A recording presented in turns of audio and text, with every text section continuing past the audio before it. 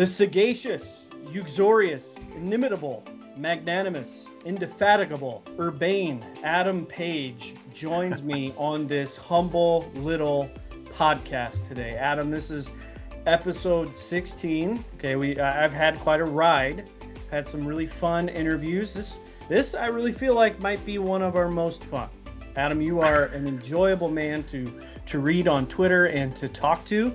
I've listened to your podcast. You are the pastor at Amelia Baptist Church in Fernadina Beach, Florida. See, I pronounced it perfectly. Did you notice that? You did your first time too. There was no correction First time. prior. Didn't ever make a mistake. It's good. I have a question for you, just to right off the bat. What are wedding ceremonies like this time of year at Fernadina Beach? Oh yeah, they're hot. I mean, you're in Florida, man. I mean, this just the humidity is in full-fledged annihilation. Kill your skin, make you sweat everywhere. And here's the thing: if you have a beach wedding, or if they want a beach wedding, they typically don't make you wear a suit because it doesn't kind of go with the feng shui, of the whole thing. But no, that's you're supposed to wear flip-flops. You're supposed to wear shorts and all that. Right. They wanted to look like a JCPenney catalog in the 90s. So the whole movement is be outside because it's so beautiful. And it is, in so many areas, it is absolutely beautiful. I'm a big Florida fan. But in all honesty, the suits, man, the 3 layers in 98-degree weather outside holding an iPad with sweaty hands. There are more fun things to do as a pastor in Florida than outdoor weddings. But yeah, I'm not complaining over the seriousness of the covenant or people wanting to get married. But find somebody. So, are you saying that no one should get married in Florida? Is that kind of That's your it. point here? You are translating it perfectly. You can tell you've been on Twitter a while. It's exactly what I said. Leave Florida if you want to get married, or go somewhere else. Be kind to your pastor. Let him wear his Speedos. Let him wear let him wear his tank top. As we know that's kind of your MO. That's your dress. So just some shorts and a t-shirt would suffice. That would be nice. Anything. You host the Amelia Baptist Roundtable Podcast. There's great stuff on there. A lot of cool Q&A stuff. You're really fun. You're really talkative. Thanks, like man. To talk, which is good. Why did you decide to start this podcast? So we started the podcast not necessarily to reach anything farther or outside of our community. Our community was going through the same thing a lot of other communities were going through in March 2020. We were not necessarily on a long shutdown, but there was a couple weeks there that sort of scared all of us. No matter how conservative you really played it, you had a couple weeks there where you're like, what's happening? We didn't know at the beginning. There wasn't a lot of information about COVID-19, but we did get together as a staff and as people who really wanted to continue to connect to our church. We're a very relational, family-oriented church body. We're about 350 in number, and that's increased a little bit. And so we're just like, hey, we don't want anyone to feel left out. If they can't be here or they're for health concerns, they're choosing not to. What can we do to sort of increase and keep up or even sustain our level of discipleship and connection? And so my friend and coworker, Dylan Whitaker, he runs IT and communications at Amelia. He had the idea and we sort of ran with it and got some cameras together and started utilizing our YouTube channel, which was typically just for sermons, and made it about the podcast. And then we got in touch with Clayton Edwards, who was a college student who's now at UCF, and he's practicing film and recording, and he has all the know-how. And he was like, man, we should really be putting this on podcast platforms. And so we did. And so it sort of just snowballed into a good amount of listeners now, a good amount of reach outside of our church community. So the reason we started it is not the reason we've continued it. The reason we've continued it is because we've really developed some really great relationships with our listeners, that they reach out. And we have people who are in Liverpool, people who are in Brazil. There's really it's all over. It's crazy. Yeah. So it's not, it's not worldwide. I'm not in like a Joe Rogan Spotify contract or anything, but that's not the goal. The goal was just to develop relationships and to really fight for the Bible's sufficiency and see where we could take that theological application into the culture. And I love talking about culture, and I'm a big humanities nut, big pop culture nut. And so it was just it was an excuse, honestly, to talk to your friends for a while too. But it's been beneficial to our community. Got some local pastors in there talking about things. So still community first, but has had a cooler outreach than we thought. I do appreciate how, God used those those 2 years, really tumultuous years, for so much good in training churches like even my church here at Princeton Bible Church to start using technology they're a little bit uncomfortable with, and start broadcasting truth in places and in ways that maybe we hadn't done before. And so that's really neat how what Satan really intended for evil, God is using for good. And I highly recommend your podcast for those out there who listen. You need a few more follows, or at least a few more reviews. I think I think you only have 4, but they're good ones. You got 5 stars, but I think you need more. I've never asked for a review. Maybe I should start doing that. I'm asking for you. I appreciate it, man. You already having my back. I appreciate that. That's good. Always. I have your back. I have never done it. Maybe I'll get my grandma to do it. She's a big listener. Yeah, your grandma, Reagan Rose's parent, Reagan Rose, like 1,000 people lined up who have their own iTunes accounts who just get on and they review his podcasts. Is that real? No. Oh my gosh. That's kind of my running joke with him. Well, listen, you're a father of 4, right? Yeah, that's how I checked. Last time you checked. This morning. Yes, good. You're also an avid guitarist. Is that true? Yeah. That's my. It was my outlet more than recent years. Seems like I got to make the time more now. But yeah, I love playing. I pick up the strings and get after it every once in a while. You also mentioned to me, Adam, that you freestyle rap and that you actually have prepared one. That's not true. No, that's inaccurate information. We had Chris Williams. We had Chris Williams on, earlier in the week, and I DM'd him. I said, "Listen, there's this guy coming on my podcast this week who's probably better than you." That's not true. I messaged you, and after I listened to the episode with Chris, I said, "How awesome would it be if I shared a piece of music?" Which was just me freestyle rapping, and there's no way I would follow Chris in that anyway. So you're going to have to get like James White or somebody in between us to soften that blow. Although, wouldn't it be hilarious if like James White just could totally spit like a great freestyle rap? I'm pretty sure he can. I mean, there's not much he can't do, right? So he's probably riding his bike. He's probably on like his 500th mile. And he's probably just like he's got all of the lyrics in his mind. It's probably what he does as soon as he gets off his bike, is he starts spitting lyrics. Very connected to the Arizona gangster scene there, I'm sure. Hey, engaging the culture. That's right. That's right. Yeah. What a segue. Hey, well, we're not quite there yet. That was a really good segue, that was but I'm going to ruin the segue. I'm ruining it. I like to do things the wrong way. And this is not a professional podcast. You're working on a book on multi-generational churches as well, aren't you? Yeah, about half a chapter in and then another chapter down the road. It's nowhere near complete, but it's definitely something I'm trying to get to amidst everything else. But okay, we'll talk a little bit about that later. We'll talk about it later, okay? You're an enormous Kirk Cameron fan, too. I mean, I have been since Growing Pains, but I love what he's after recently. I haven't been much about promoting him for the sake of films or anything like that, but I very much appreciate what he's doing right now, which is an incredibly controversial thing, but I think dire in Christian communities for sure. Yes.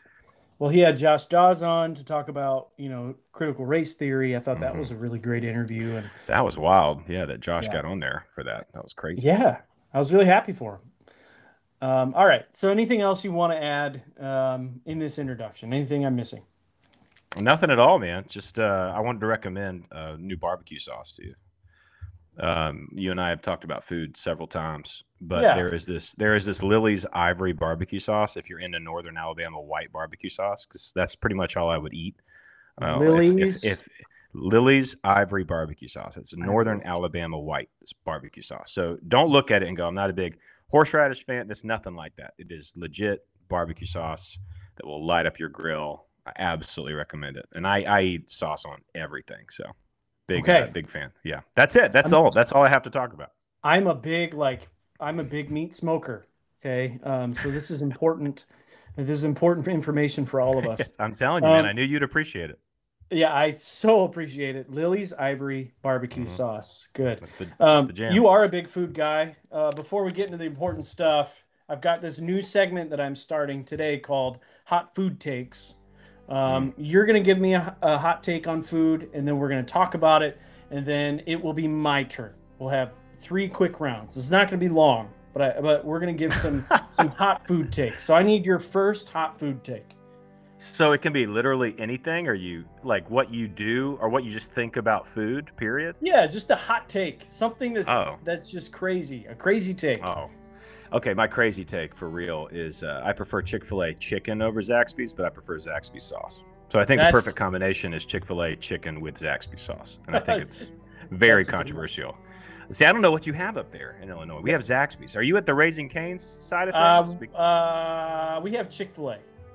So you have Chick-fil-A, but you don't have Zaxby's. Yeah, you don't really get into Zaxby's, I don't think, until you get like down to the Kentucky, Tennessee area for us. Well, so the same goes for Raising Cane's. It's nothing against Chick-fil-A sauce, but I just think there are 10 times better sauces out there that can go with the Lord's chicken, which is, Chick-fil-A and what they stand for. So to me, that connection is missing in people's lives. It needs to be. All right, that's good. My hot food take number 1 is Olive Garden is better than real, authentic Italian food. And I'm going to say it. I'm shouting it from the rooftop. I can't believe what I said. I thought was controversial. No, this has made many people angry at me, and I fully believe it. What else can you get? Unlimited breadsticks, unlimited salad, chicken and gnocchi. They've got this amazing chocolate. I think it's authentic. I think they make it in Italy. This authentic Italian lasagna chocolate cake. Whoa! Totally authentic. So that's my hottest take. Olive Garden is better than real authentic Italian food. I don't even know how to actually top that. You have me thinking now of like the minestrone soup and like the breadsticks and the endless salad. Like that is definitely some good stuff there. When you're there, your family. They're going to be. I love that you're also like promoting them as if they like have a sponsorship at the Theo Bros podcast. That's pretty amazing. There's probably some stuff that I would get in trouble for that's specific to Florida. So, for instance, this area is heavy into their seafood. Like it really is. If you're traveling here, or you're vacationing here, most of the recommendations are going to be seafood oriented recommendations. So if you're not really heavily into seafood, then you're kind of ostracized. Like it's like being in Amelia Island and being a pastor that doesn't play golf. Like you're just not accepted. You're Quasimodo. Right. So what are you getting at here, Adam? So the hot take I have is I don't like crab legs. They're not worth the work. They're literally the most work to eat. And I'm including like hunter-gatherer phases of humanity as well. Like when you had to actually go hunt down, I would rather go hunt down my beef in any way, shape, or form, or my steak or anything than I would rather deal with a crab leg for that sliver of meat, that comes out. It baffles me. I feel like if they were really aliens, they'd have seen us doing that and felt confident enough to take over. I don't get it. That's a huge deal. Like that is probably going to I'm probably going to walk into an elders meeting where they tell me that the Lord's called them in a different direction. This isn't working. The first ever time where a church is telling a pastor that they are called to a different place. Yeah, for sure. Over that. That's how serious it is. Okay, that's a good one. That's a really good one. My number 2 is rice is the worst. It isn't anything. It is needlessly filling. It ruins meals. It reminds me of bugs, and that's all I have. That's number 2. Rice is the worst. So even on sushi, you think it serves no purpose? I eat sushi, but it fills me up way too much. Like it's more than it should. It makes me bloated. People put rice in burritos. Why? Rice and all kinds of weird things. I'm a big, no rice. Don't give me any rice. I'd rather take your noodles than rice. So that's amazing. It grosses me out. I don't like rice. I would probably have to go. I have like several things in my head right now because you're up in the ante. Like this is some generalized hot. Like you just, takes. I'm pretty specific, and you're like, I don't like rice. Like, I'm pretty sure, I'm pretty sure like 3 billion people in the world depend on rice. I didn't ban rice. I just said don't give me any. Oh, I know one that gets me into trouble. I don't put salt on anything. Wow. Yeah, Okay. like I guess that counts as a food take, but I feel like food should be able to stand on its own. This doesn't mean I don't season things, but you know how people live on salt and like they can't Mhm. eat without like it covered in salt or they can't taste it? Never. Not one time in my life have I ever wanted to put salt on anything like So that. you order things without salt? Is I that don't kind of I what don't you I do? don't go against like purposely go against the grain Okay. for lack Okay. of a better phrase. But yeah, so like it's just something I don't do. I don't put salt on anything, and I've just everywhere I go, people are just dousing their food with salt. I'm like, if it isn't good enough to stand on its own feet, man, don't eat it. It's not good enough to eat. Right. Yeah. Okay, my last take is I'm a ban all fruit pies guy. So I don't Oh eat any fruit wow, pie. Yeah, really? I don't think fruit belongs in any dessert, really. I'm not a fruit guy in my dessert. There's no way that's true. It is true. I don't know 100%. if you I don't know if you so you've never like you've just tried it and it's not been for you, or is this something you developed in adulthood? I no, I've just always been against fruit pies. I'll eat them if someone makes it, but if someone gives me an apple pie, I'll eat it begrudgingly, but not with Ugh, joy. that So seems unpatriotic. Like I know. what But what are you eating when everyone else is eating apple pie? sometimes just like a chocolate cake So or you're even just a like a chocolate. French silk pie. So you're Yeah. just a chocolate guy. Like that's what this is. You just Chocolate, really. Yeah. but you've Like never had over like the top. cherries. So would you reverse it? Would you eat like chocolate covered strawberries or does that count? No, again, no fruit in my dessert. Don't do not mix those two no categories no together. no Yeah. rice and no fruit in your Yep. dessert. Ban That's those just ban those two things. I All thought right, my crab what's leg thing was you've tough. already given me three takes, right? We've got Yeah. three hot takes. My salt one's gonna get me in the most trouble probably. Or the crab leg's probably around here. Yeah, crab Yeah. legs got you under church discipline, I'm pretty sure. So, Be Matthew all right, 18 when let's I get move there. on to more important things. Brother, you are a father of four.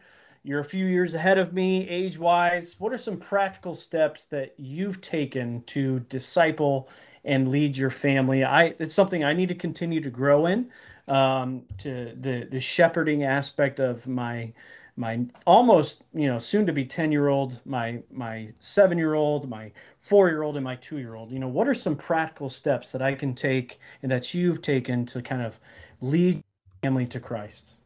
Mm.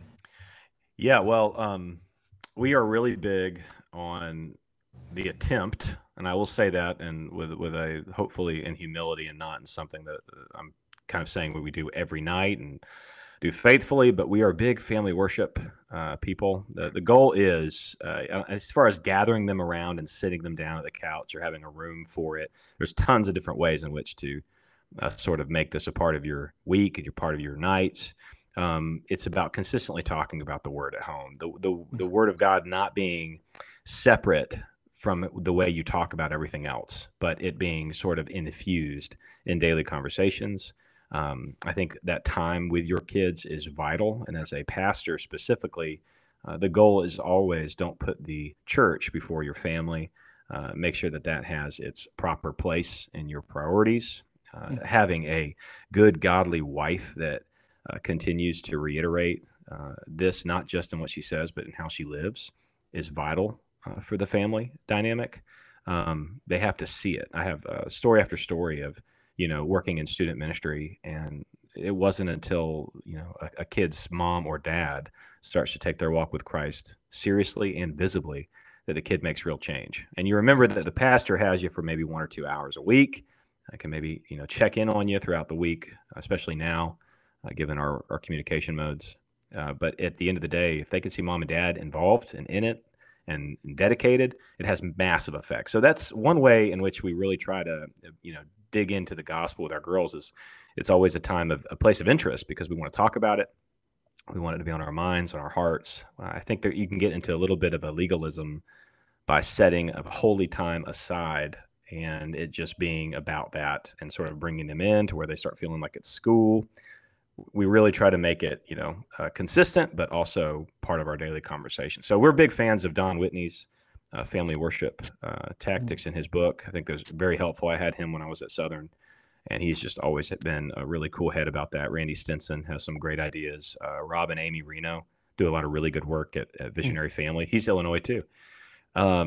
And so I would look at those guys as how they've modeled through their family. Rob's really big on having a room specifically for this, and I think there's a lot of good to that. But when you have a certain lifestyle that's pretty demanding, you're trying to make things happen at home. And then the church is supposed to be equipping homes. And that kind of ends up being a problem if you get that reversed. The church's idea is to equip families, and the real discipleship that goes on in the life of a kid is at the house with his parents, sort of under the Deuteronomy 6 principles of spiritual discipleship. So we try to reiterate that, and then there's smaller stuff like catechisms at night, some good memorization stuff. Our kids are part of National Bible Bee, which we do at our church every summer, or the past 2 summers now. So we're sort of continuing a tradition that we hope stays. So some good stuff. Speaking of Kirk Cameron, National Bible Bee. Yeah. Okay. I've never heard of National Bible Bee. It's pretty cool. This year they're doing Ruth because they attach a study to all the verses they want the kids to memorize, and the kids sort of compete on a local level, and it can get up to pretty high as far as a national level of competition. And it's really absurd, like in a wonderful way, how much scripture these 12 to 13 to even 7 or 8 year olds can retain when it's purposed and when there's time for it. So you can talk about this for a while, but it really comes back down to making the time and taking the initiative to make talking about Christ and Christ crucified and the application of the gospel in our daily lives, the practicality of Bible living, ingrained in your conversations with your kids, Amen. Yeah, Deuteronomy 6, verse 7, you shall teach them diligently to your child. You shall talk of God's law when you sit in your house, when you walk by the way, lie down, and when you rise. So it is a lifestyle thing. Yeah. And truly we have found, those 30 minutes, 20 minutes that we have, maybe 3 to 4 times a week, in a room, sitting around together to be just so beneficial and fruitful. But I think you're absolutely right. When we are having a fire at night, outside, or when I'm taking my kids to sports, or whatever, and they're dealing with stuff, they're dealing with life, man, those are beautiful opportunities to bring the gospel into conversations. Thank you, brother, for that insight. You've mentioned on Twitter that your church has grown significantly over the 2 years. You've seen more baptisms. You've seen deeper commitment to the preaching of the word. I'm curious, why do you think that is? Yeah, so in my take, there's 2 takes. There's a personal take, and there's one that's sort of cultural. And I think COVID and this time of COVID and the season of COVID sort of did one of 2 things for churches. Now, there's always going to be a fraction where things sort of stay the same.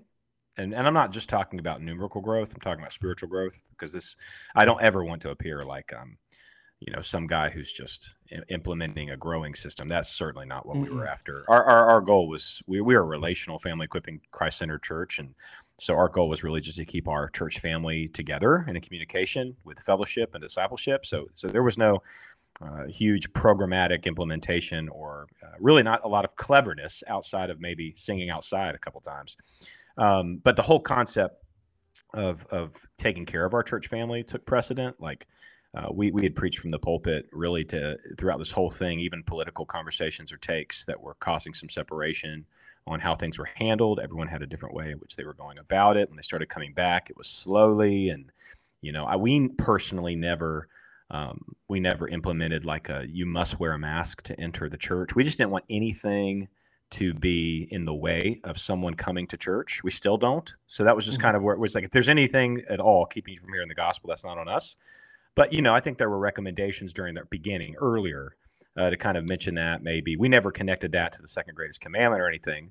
I feel like that's sort of a faulty mode of translation. But the whole concept was be considerate and be pay attention to the weaker brothers and weaker sisters. And in that sense, it was physical too. So just basically be thinking of others. And we didn't think we could go wrong about that, as long as we didn't make it hot takes. So that was kind of cultural in our community. You saw a lot of churches do that. And then you saw some churches who maybe had more of a pragmatic model, specifically non-denominational churches or smaller Baptist churches, start to lose a good amount of members. At least they would move online and not come to church anymore. And there's still many in our community that are reeling from that. And so it took a huge chunk out of their attendance. I think one of the main reasons why we've seen what I would call slow, responsible growth over the past several years is we've kept it about the main thing. It never was about COVID. It was always about why we established a church and what we're preaching and the importance of local church family and discipleship. And we basically kept politics out of the pulpit and just kept it about the ministry and the gospel. And I found that churches that kept the main thing, instead of kowtowing or bowing a knee to cultural opinion, sort of earned a bit more of the respect from people who had not come to their church before. And so it wasn't just, by the way, that other churches that were losing members, people were finding our church. That wasn't necessarily true at all. We're choir, congregational singing. We don't have a modern, contemporary feel or band. I wouldn't suggest that the preaching is dynamic. We walk through series together. We pretty firm exegesis in each of the sermons, at least that's what we hope. And we have elders for accountability. So we're a little different than your typical SBC church, although that has a huge spectrum. But culturally, it seemed like the difference was, are you keeping the main thing, or have you lost your way amidst all the other hot takes in the last 2 years? And that was culture. Personally, one of the main reasons I feel like we've experienced growth is because we live on an island where there were many Methodist and Presbyterian churches who were no longer preaching the Bible. And one thing we kept hearing from people over and over again was, honestly, it pains us to go to a Southern Baptist church. Like they would actually say that. They would, this is prior to, guideposts and everything. They would say, like, we've just never been a fan. And I'm like, yeah, I understand. Like, I would just kind of shrug it off going, it's a broad brush. You know what I mean? Like SBC, that's a broad brush. And so they would, I never would step foot in here, but if you're preaching the word of God for the word of God, for the glory of Christ, and you're being honest to what the word says, that's what we want. And so they were just hungry for Bible preaching, which was interesting, really interesting, given the cultural context and sort of the mis-stereotypes of the Bible Belt South in a lot of ways. So it was very interesting to see growth during that time period, simply because we wanted people to take care of the weaker brother and sisters and also continue preaching Christ and Christ crucified. And so that was, I think, God's blessing. The Holy Spirit draws. We shepherd. And there's just something about preaching the gospel hope, the hope of resurrection, the hope of eternal life, that just entered into the darkness and the worry and anxiety of COVID, and just absolutely, it brought people to a place of recognition that the word is true, the gospel is true, and it is, that Christ's death, burial, and resurrection has absolute importance for the here and now. And I think it took it from, I think what COVID did is for some people, it took the gospel from this ethereal, out of bounds, kind of this thing that we always heard in Sunday school all the time, but didn't really understand what it meant, to now, understanding the reality that we could die at any moment made the gospel so important and real to people. And so Right. whether it's people just outside the church coming into the church, realizing that, or even our own folks within the churches who are members, I think just the importance of the truth of God's word just became even more obvious as struggles and difficulties entered into our lives. And that's what James 1 says happens. As we suffer, as we go through trials, we become patient, we endure, and that increases our hope. As I think about your church on Amelia Island, what are some of the unique challenges you face in reaching it? You talked about everyone golfing. You got to know how to golf to be a part of that place, that culture. What are some of those unique challenges? Yeah. So, I say that because geographically, our church, we have a good friend, Zach Terry, who's pastor at First Baptist Church of Fernadina Beach, and he's sort of on the north end, and we're sort of on the south end. And so down the street, you have the Omni and the Ritz, right? And so right off the bat, you're kind of like in a place where, well, number one, I can't afford to live on the island. Like, I can't afford to live on the island I pastor, and they take good care of us, good care of our family. But I live in a sort of Yulee, Fernadina area. Yulee's most known now because that's where Derrick Henry, the running back for the Tennessee Titans, is from, like his high school there. He So just passed Yulee, away. No, yeah, I'm no, sorry. I'm thinking the wrong guy. Never mind. you freaked me out. I was like, No, he did not die. I have Sorry, people to I'm call thinking of Marion right Barber. now. Sorry, wrong NFL Big difference. running back. Yeah, big difference. Sorry. He's still going. Derrick Henry's still going. Okay. Not dead. Yes, you're not dead. This is going to go everywhere, and it's going to make me a part of the crime. So between that and crab legs, I'm literally done in this community.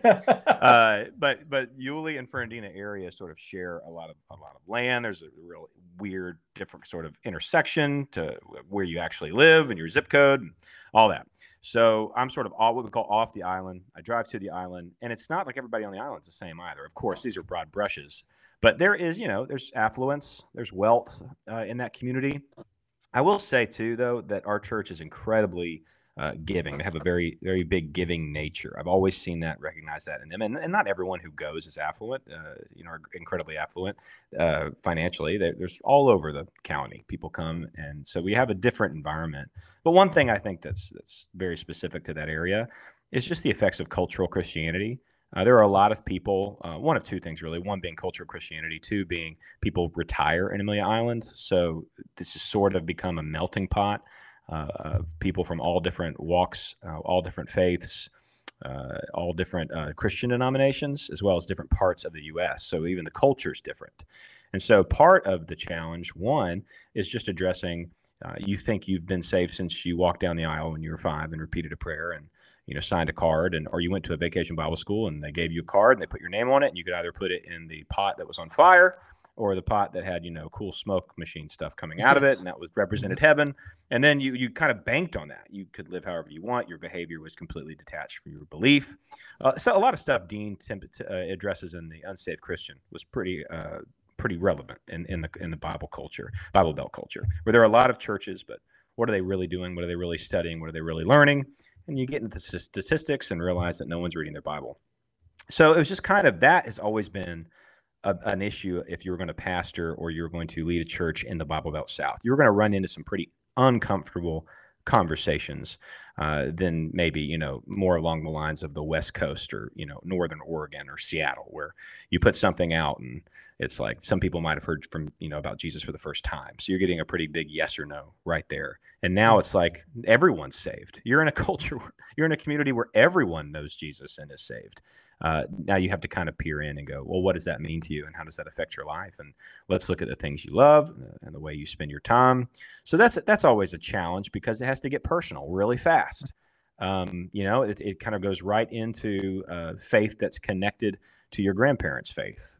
You're not saved because your mom and dad are good, solid biblical Christians. You're not, it's not just that. It's like what Vody says. It's not just like you're a Christian because it cured you of your alcoholism. He's like, Mormonism could do that. Are you in it for the biblical Jesus? And so theology, of course, really important. Doctrine really, really matters in our area because it's just not been talked about a whole lot in the Bible Belt South. It's pretty big rooted, easy believism and cultural Christianity down here. So I don't know if that's how it rolls in Illinois, where you're from. But I know that we can have that in Bible Belt culture for sure. And so that's always an issue. And then two, just sort of affluence getting in the way of really serving and giving your time and loving Jesus. But the pastor who was there before me, or he's still here, but we've changed roles and functions as I've become the primary preaching pastor, but he's been here for 33 years, he and his wife, Pam. And he's not once had a sermon series or a special summer or a special lesson on tithing. He preaches what the text says. So if he walks through a book, if it mentions anything about giving financially, he's going to address it. But he's never had like a specific, hey, you really need to tithe. Hey, you really must tithe. He's never made that a part of the appeal because he felt like the right way to address any type of idolatry, including one of financial affluence, is to start with Scripture and to focus on Christ and Christ crucified and let the Holy Spirit do the conviction. So that have followed that lead, and it's there's not been that problem specifically within our church, but definitely within the culture of the area as far as growth. I'm curious to hear your perspective on this. You've mentioned this on your own podcast. How should Christians engage their local cultures? Do we isolate from the culture? Should we change and evolve with the culture? Should we try to become more relevant? Do we do whatever works to get them into our churches? What is the wrong way to engage the culture? And what's the right way to engage the culture? Yeah. So this question should be on the mind of every leader of every church right now, is that there are definitely right and wrong ways to engage the culture, and because this is what we want. We want the kingdom to grow. We want the gospel to go forward.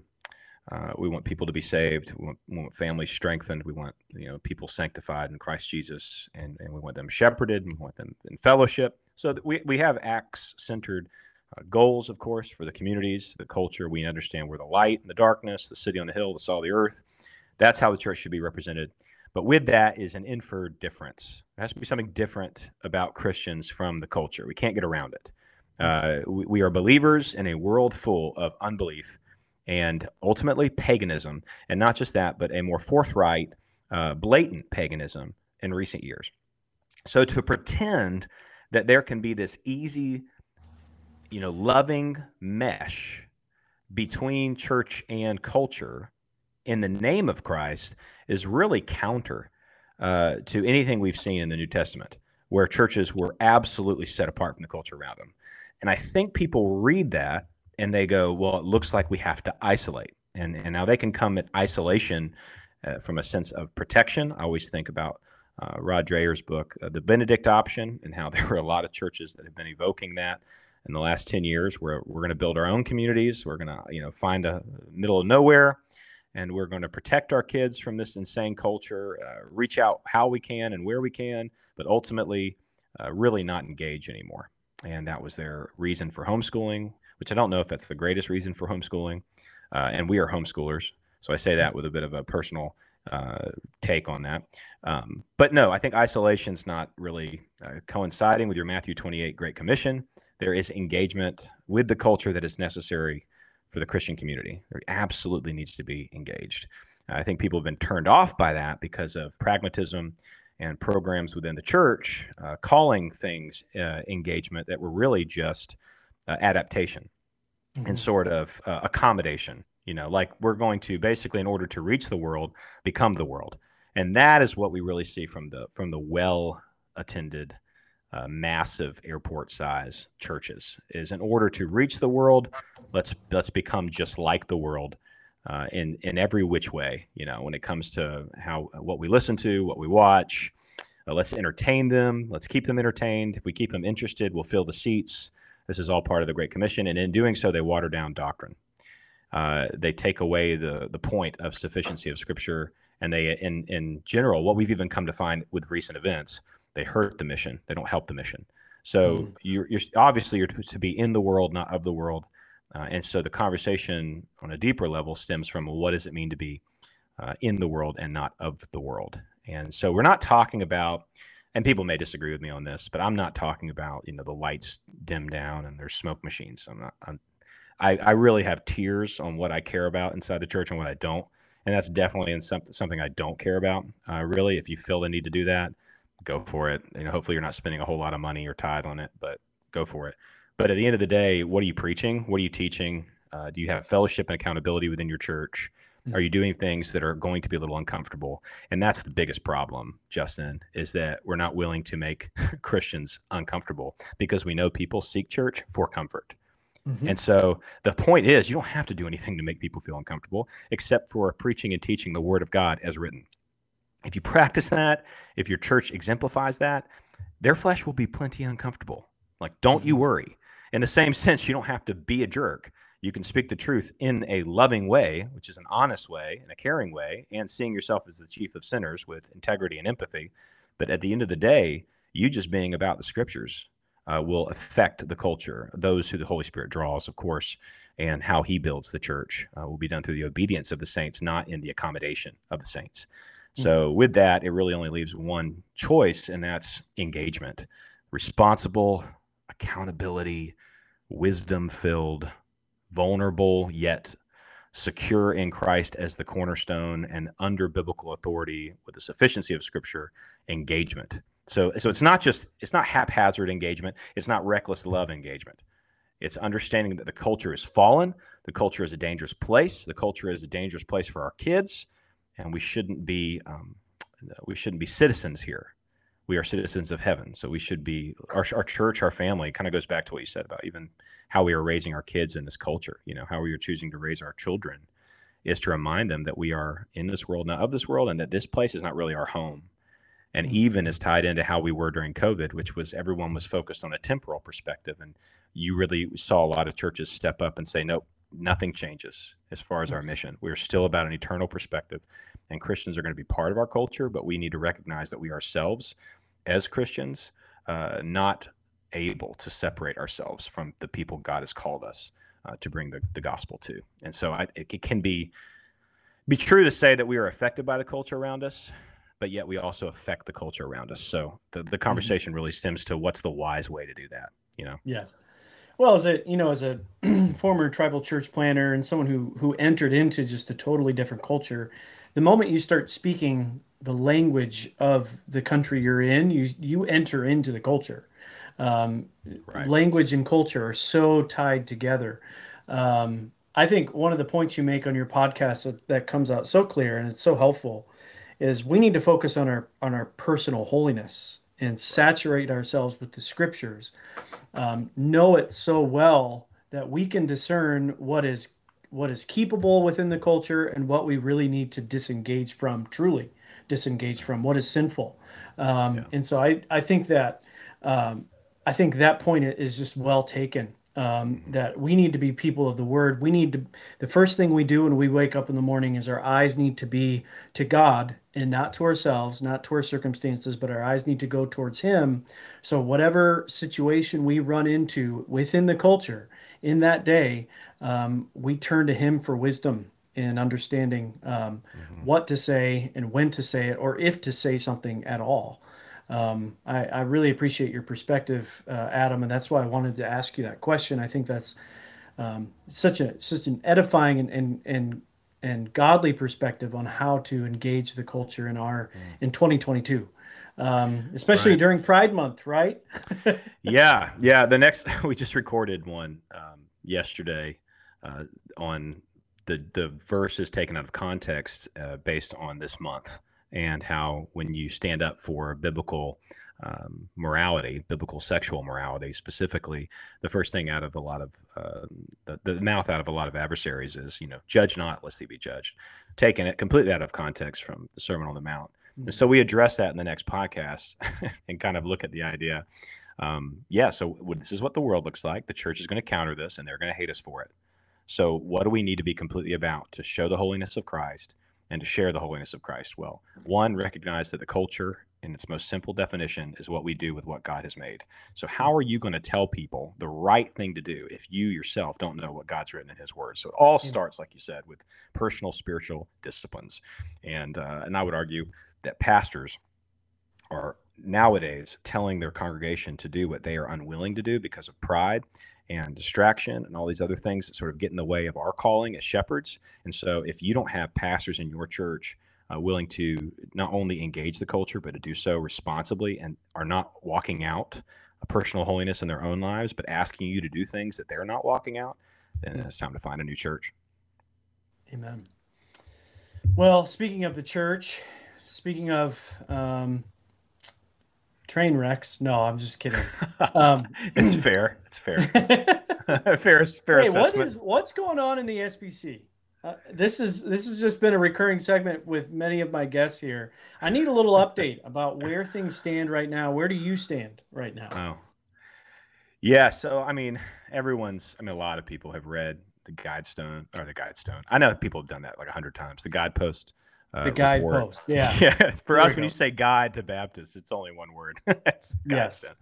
Yes. But yes, the report with the testimonies and allegations and these terrible things. I read the whole report, took 2 days, but I had to address it with elders at our church. We are a church of elders, where 2 pastors are on staff and the other 4 are non-vocational, but they're elected by the congregation. So we're a congregational church, of course, and So we have pastors, plural, a plurality of elders that make these decisions, that bring this up to the congregation to basically protect the heart and the will of our church specifically. But when the report came out, obviously, the first thought I had was I really hope now that this is out, obviously this was evil done at the hands of a few people, or I guess I don't know how many necessarily, but people in and out of the last 20 years of an executive committee because of how our polity is designed and how our convention is designed. And people who move money often have to deal with the temptation of power and doing anything they can to keep that money and to keep that power. And this would explain the cover-up. So there was just a good old-fashioned cover-up. I think it included 700 churches, around out of 46,000 churches. So I think many weren't quick to just take all the good away from what the SBC does when it comes to disaster relief and the International Mission Board, and just a lot of good still. I do believe a lot of good still is done with the SBC, but again, this is on everyone's mind, so it's going to be the thing that's sort of whitewashing everything else, and it's something that needs to be addressed. So the bottom line is true biblical accountability, not just the appearance of biblical accountability for pragmatic purposes, needs to be what we see in Anaheim. And if we don't see that in Anaheim, true repentance, I would say, which we have not seen from leadership, you can really pick your grievance. We have not seen from our SBC leadership true, open, cut open, seen for who we are, repentance. We're not dealing with human beings anymore. We're dealing with pragmatism pushers in a lot of ways. And I say that as someone who has a great relationship with our state convention. So I want to also make sure that we're not talking about all conventions or all entities. We are specifically talking about the SBC Executive Committee in the last 20 years. That's, for me, this has to be aimed. It can't just be SBC, because you have way too many things involved in the SBC and way too many godly men who have been a part of the state convention and our local association here in Florida, who I would trust with my life and respect, and I believe are godly men based on how they live their lives and based on how heartbroken they are over what they've read. And so there are a lot of people who are waiting for Anaheim. They're looking at the resolutions. They're looking at what can or should be done, and they're going to make a lot of decisions this year on whether or not they can go forward with the Southern Baptist Convention. I think you'll see some surface things, like I think you'll see a name change to the Great Commission Baptist, sort of a fresh start look, which I think will be mostly PR. I don't put a lot of weight into that. I think that's just a PR move to save face. I think the word Southern Baptist has really seen better days. So I think that people are immediately going to look at that and go, well, this is killing us. We got to get rid of that. But most people watching and wanting change are going to look at that and go, oh, well, that's obviously just a surfaced attempt, and we need something deeper. So we're hoping for real, true accountability, an improvement in polity, where we're not about pragmatism anymore. We're not being guided by these silly Vision 2025 appeals. Probably one of the most cringeworthy moments of my entire life was when we attended the Nashville Southern Baptist Convention conference, and the convention. And, Ronnie Floyd's up there, and he's about 48 to 50 minutes talking about this plan, like a PowerPoint on how, we were going to increase number in baptisms and we're going to increase giving here. And it was just number related, and everyone was just sensing the room, and there were real issues at hand that we needed to discuss, that there was serious division over, and the place was not united. And because we've honestly lost the point of the unifying. We've made it about the unity. We've made it about the justice. We've made it about the peace, when none of that's supposed to be the objective. The objective is supposed to be the exaltation of Christ and the preaching of Christ crucified. That's the objective. And if we get away from the sufficiency exclusively in God's holy word, if we get away from that and make it about all these other things, then the convention is going to go in all these other directions. But he's up there and he's like, can I get an amen? Can I get an amen? I don't know if anyone said anything. I mean, it was just thousands of people in this one room, and no one was on board. So that was sort of the quiet before the storm for me. Like, we kind of knew that it was going to go downhill before it went back uphill again. But man, if we don't get rid of this notion that we need to make, all these decisions based on number, and we've lost what's truly and really important in the convention and what we were called to do, which is discipleship. And we say all this stuff that's just, we go to the convention and some of the speakers are all just like, we need to be unified. We need to be unified. And we're like, in what? Like, unity is not the goal here. Unified in Christ under the sufficiency of Scripture is the goal. And if we get off of that, and if we get off of doctrine, you're going to see this stuff happen over and over and over again. So it's really, the fate is in the messengers. If the executive committee does its job, the fate will be under the sovereignty of God, of course. He's in control. But, the messengers are going to have to really step up and go, we're sick of the way things are going at this country or national level. And it's really too bad. It's really too bad it's in Anaheim for a lot of people for travel reasons and all of that. Is Anaheim the last stand for you and for many churches? Do you feel like this is the last stand?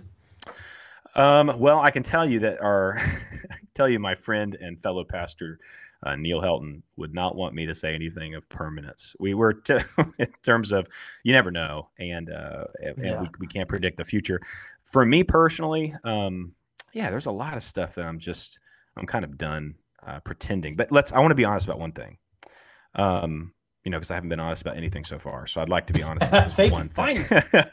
The abuse, the terrible report, the cringeworthy, responses to the report, all that.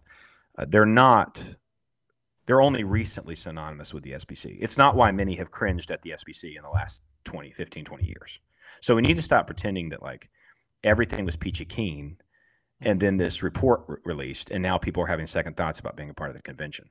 The issue is the sufficiency of Christ. That is where the call of faithfulness resides, is in the sufficiency of Jesus and the true mission of the church, which is not to build your church in number by any means necessary. I feel like the phrase by any means necessary has done more damage to the convention than anything else. It's the reason for a cover-up. It's the reason for pragmatism. It's the only reason where a state convention would get someone like David Hughes from Church by the Glades to come preach on election versus free will. These are the kind of decisions we're making because these churches bring thousands of people. And if the number of attendance is the reason why you are platforming people, it points to a much deeper, darker issue within the convention. Basically saying, forget the sufficiency of Scripture, forget the knowledge of Scripture, or even the application of Scripture. If you are drawing a big crowd, we want you to lead this brigade. And that, to me, is the true cancer that the convention has found itself diagnosed with. And all of this has just been an effect of that. And so if that doesn't change, I won't play a part to it. I won't be a part of a convention that is putting pragmatism where doctrine should be. And if we can't get back on pace with that, even if it costs us attendance, we need to see that as the Lord sort of sifting and protecting his church, not just building up the church by all numbers possible by watering down doctrine and the true purpose of the church. So I won't say that Anaheim's the last stand, but it's a big deal.